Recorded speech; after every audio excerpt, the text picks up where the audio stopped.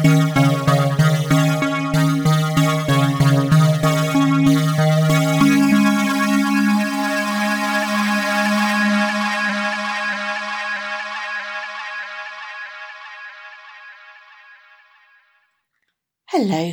and welcome to the 7th episode of Folklore, Fairy Tales and Food.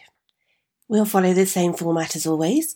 First there'll be the story, then some discussion about some elements of the story, and then today's recipe.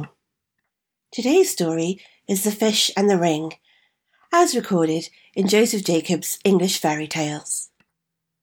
Once upon a time, and at a time before that, there was a mighty baron in the North Country who was a great magician that knew everything was going to happen in the future. One day, when his little boy was 4 years old, he looked into the Book of Fate to see what would happen to him, and to his dismay he found out his son would wed a peasant girl who'd been born in the house under the shadow of York Minster. Now, the baron knew the father of the little girl was very, very poor, and that he'd got 5 children already, so he called for his horse and rode into York and passed by the father's house, saw him sitting by the door, looking very sad. "What's the matter, my good man?"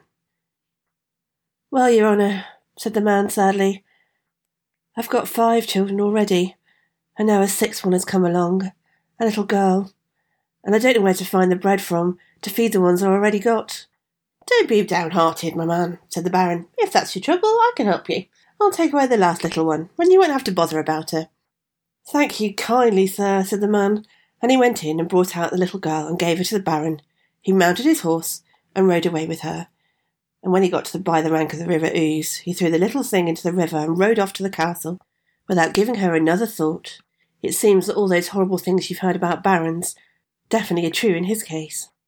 But you'll be pleased to know the little girl did not sink. Her clothes kept her up for a time, and she floated till she was cast ashore in front of a fisherman's hut. There the fisherman found her and took pity on the poor little thing and took her into his house, and his wife agreed that she would live with them and they would bring her up. So years went past, and now the fisherman's daughter, who wasn't really the fisherman's daughter, had grown up to be a lovely young woman. In the way of stories, it just so happened that the baron went out hunting with some companions along the banks of the River Ouse, and they stopped at the fisherman's hut to get a drink, and the girl came out to give it to them. They all noticed how beautiful she was, and one of them said to the baron, "You can read fates, baron. Whom do you think she'll marry?" "Oh, I don't think you need to look that far into the future to see that," said the baron. "She'll marry some yokel or another fisherman's son. But we've got some time. I'll cast her horoscope. Come here, girl. Tell me on what day you were born." "I don't know, sir," said the girl. "I was picked up just here after being brought down the river." The baron realised who she must be, and quick-wittedly decided on a course of action.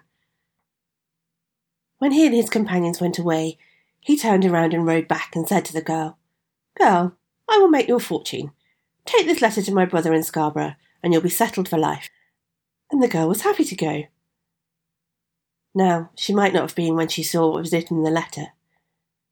Inside it said, "Dear brother, take the bearer and put her to death immediately. Yours affectionately, William." The girl, whose name was Alice, set off for Scarborough, unaware of the wicked plot.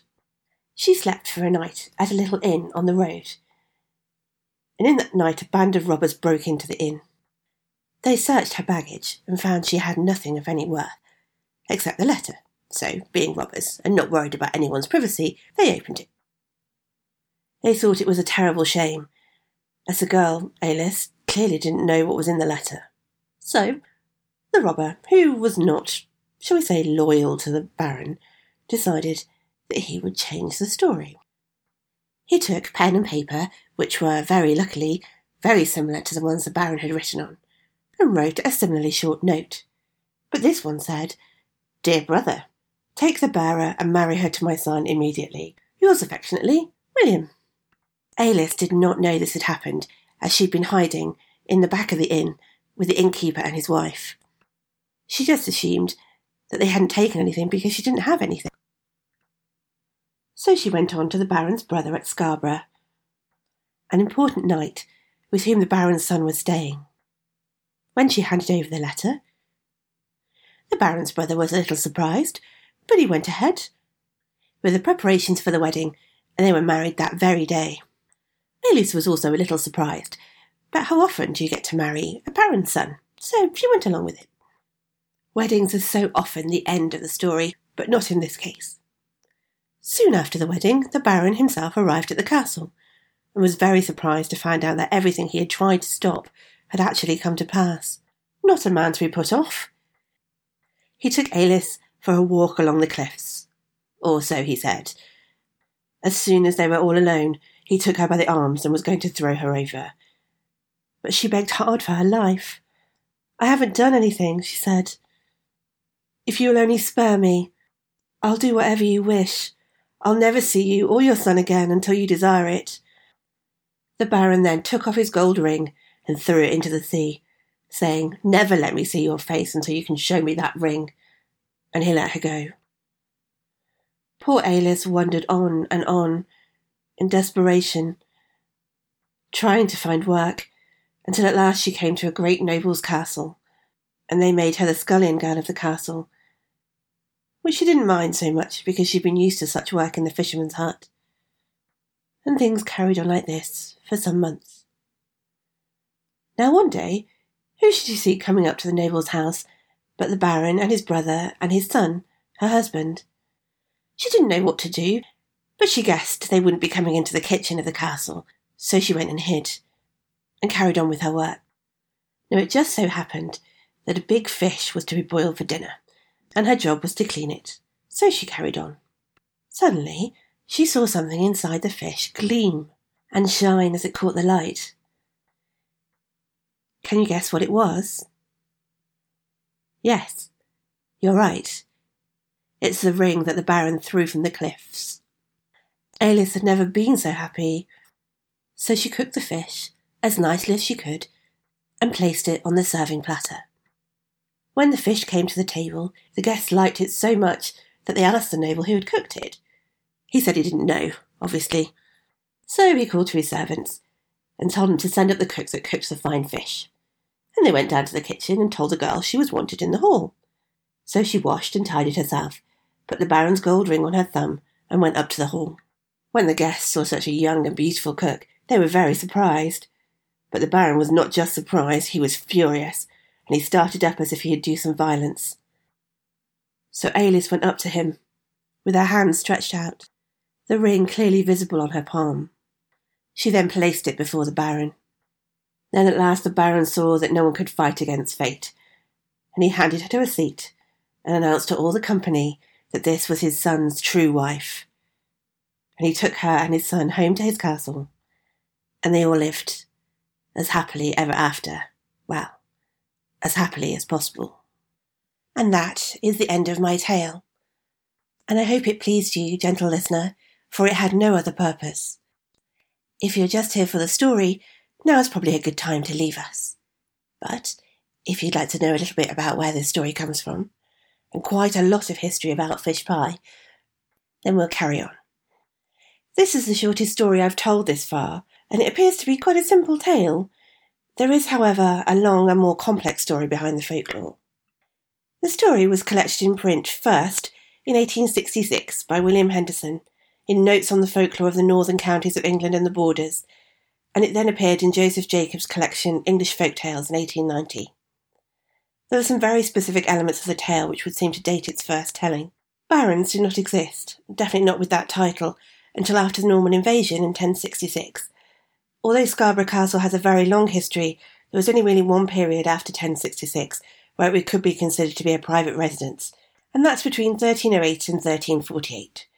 Henry, Lord Percy, previously Baron de Percy, lived there during that time with the permission of the king, and he had a brother who was also in Yorkshire, and there is some mystery why he did not inherit. I would never libel or slander an unknown baron, William de Percy, but maybe the rumours of his apparent magical abilities are at the root of his disgrace. I've used his name William in my story for added frisson. The origins of the story are somewhat older than the telling. It's a story of two parts, before and after the marriage. The first part is very similar to several European folk tales, Hungarian, Swedish and German, and a Mongolian tale. The English version is the only one, however, where the poor child is female, The German story, The Devil with the Three Golden Hairs, is the one that most closely resembles the English tale, with a king taking the place of the baron. The letter changeover by the thieves is the same, though. The second part of the English story is where it demonstrates its age. The root of this part can be seen as far back as the story of Polycrates, as told by Herodotus.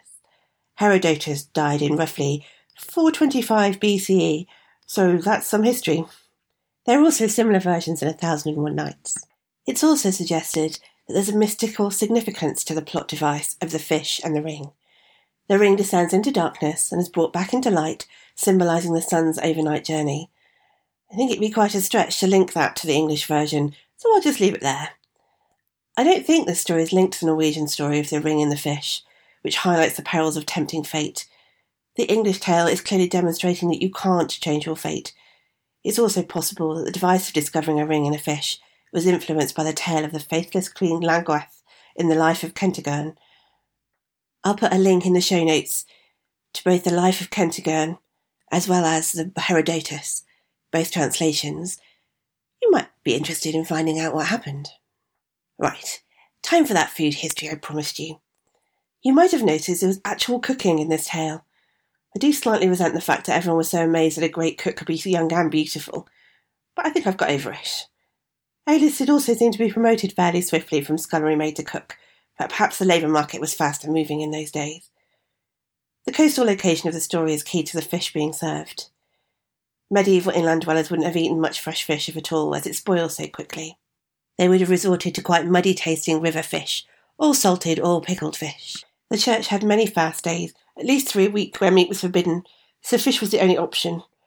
That is, if you don't stretch your definition of fish to include dolphins, puffins, porpoise, beavers' tails and barnacle geese. Just don't ask about that last one. But I mustn't get sidetracked by barnacle geese. We've more important things to concentrate on. Fish pie is the subject for our interrogation this week. I tried looking at just perfect baked fish, but in all honesty not much has changed since medieval times. We just don't overcook it as much now. Fish pie has changed dramatically, on the other hand. This research took me more time than anything else on the podcast, including reading the Life of Kentigern. Sadly, it can be summed up in several sentences. But I hope you enjoy. The only similarity that medieval fish pie and the one we consider to be the definitive version is fish. It isn't even the same fish, really. As discussed, most inland dwellers only had access to river fish or preserved fish, so most of the early recipes are for eel or herring. The oily flesh made it good for pickling. I have a recipe from 1631. I know it's not medieval, but this was the earliest recipe I could access, and it has a pastry coffin, probably not meant to be eaten, pickled herrings, sliced pears, raisins, currants, cinnamon, sugar, dates, and is finished afterwards with a finishing liquid of boiled claret, verjuice, sugar, cinnamon and butter. If you ignore the pastry, it has a lot in common with a Venetian dish, sarde in saor, which came about as a way of preserving fish on board sailing vessels, which travel between Venice and the Far East, utilising spices they had on board as well as vinegar and honey. The first mention of fish pie, as opposed to recipes for specific fish, was in 1725, and I have a recipe here from The Complete Cook in 1773. It's also the same in the 1734 edition, but it's not so clear to read. We've lost the inedible coffin by now and replaced it with puff pastry. The pears, sugar and other dried fruits have also disappeared, although we do have pickled barberries. The fish is no longer pickled, and we now have forcemeat, stuffing, balls made from the fish trimmings, boiled egg yolks and lemon slices. The spices have remained, but the oyster liquor and white wine thickened with eggs and butter to be poured in after baking is much more to modern tastes. A lot has changed in just over 100 years. Things don't change much for a while after that, though. But we do start to see fish being cooked with bechamel around the middle of the 19th century, and then examples of fish, fish gravy and pastry towards the end of the century. In 1895, there's a recipe in Mrs. Wilkinson's cookbook for fish pie containing fish mixed with bechamel sauce and topped with breadcrumbs. And in Plain Cookery Recipes as Taught in the School, which is also in 1895, there's the first mention I could find of a mashed potato topping. Then finally, in 1907, in the Polytechnic Cookery book, I found a recipe which is really similar to the standard definition of modern fish pie, containing mixed fish, bechamel-style sauce, boiled eggs and mashed potato topping. It's not clear when smoked fish started to be added. I suspect it might have been during the war when fish wasn't rationed, but smoked fish had a much stronger shelf life, which improved availability. Potatoes also weren't rationed, so this might have been the point that it became the most popular topping. A lot of this is conjecture, because it's harder for me to track down changes, as many cookbooks from this period are still in copyright and haven't yet been digitised. For the recipe this week, I have gone for traditional, but with luxury items, fish pie. It's really lovely. Very comforting. I've used a mixture of cod, smoked haddock, salmon and prawns. But you can change those elements. For fish you enjoy more. However, I would definitely keep the smoky element if you can. It really makes the dish. You can leave the prawns out altogether though, if they're not your thing. My last piece of advice for today would be definitely use the right size dish for it though. The first time I made it in too small a dish, was overconfident and ended up with half of my fish pie on the floor of my oven. I don't really want to talk about the cleaning involved, but it's probably good to learn from my mistake. The link to the recipe is in the show notes, or you can navigate directly there by going to www.hestiaskitchen.co.uk. If you'd also like to see some of those old recipes, maybe you'd even like to recreate one, then they are also on the blog post. There's also a lot of further reading in the form of many historic cookbooks that you might also find interesting. We're nearly at the end of the episode, but I would like to ask, it does feel quite cheeky, but if you've enjoyed this episode, I wonder if you wouldn't mind reviewing it in the place where you got the podcast from. It helps other people find the podcast, so it'd be really helpful. And that is the end of today's episode. Thank you for listening to Folklore, Fairy Tales and Food. And listen out next week for another episode.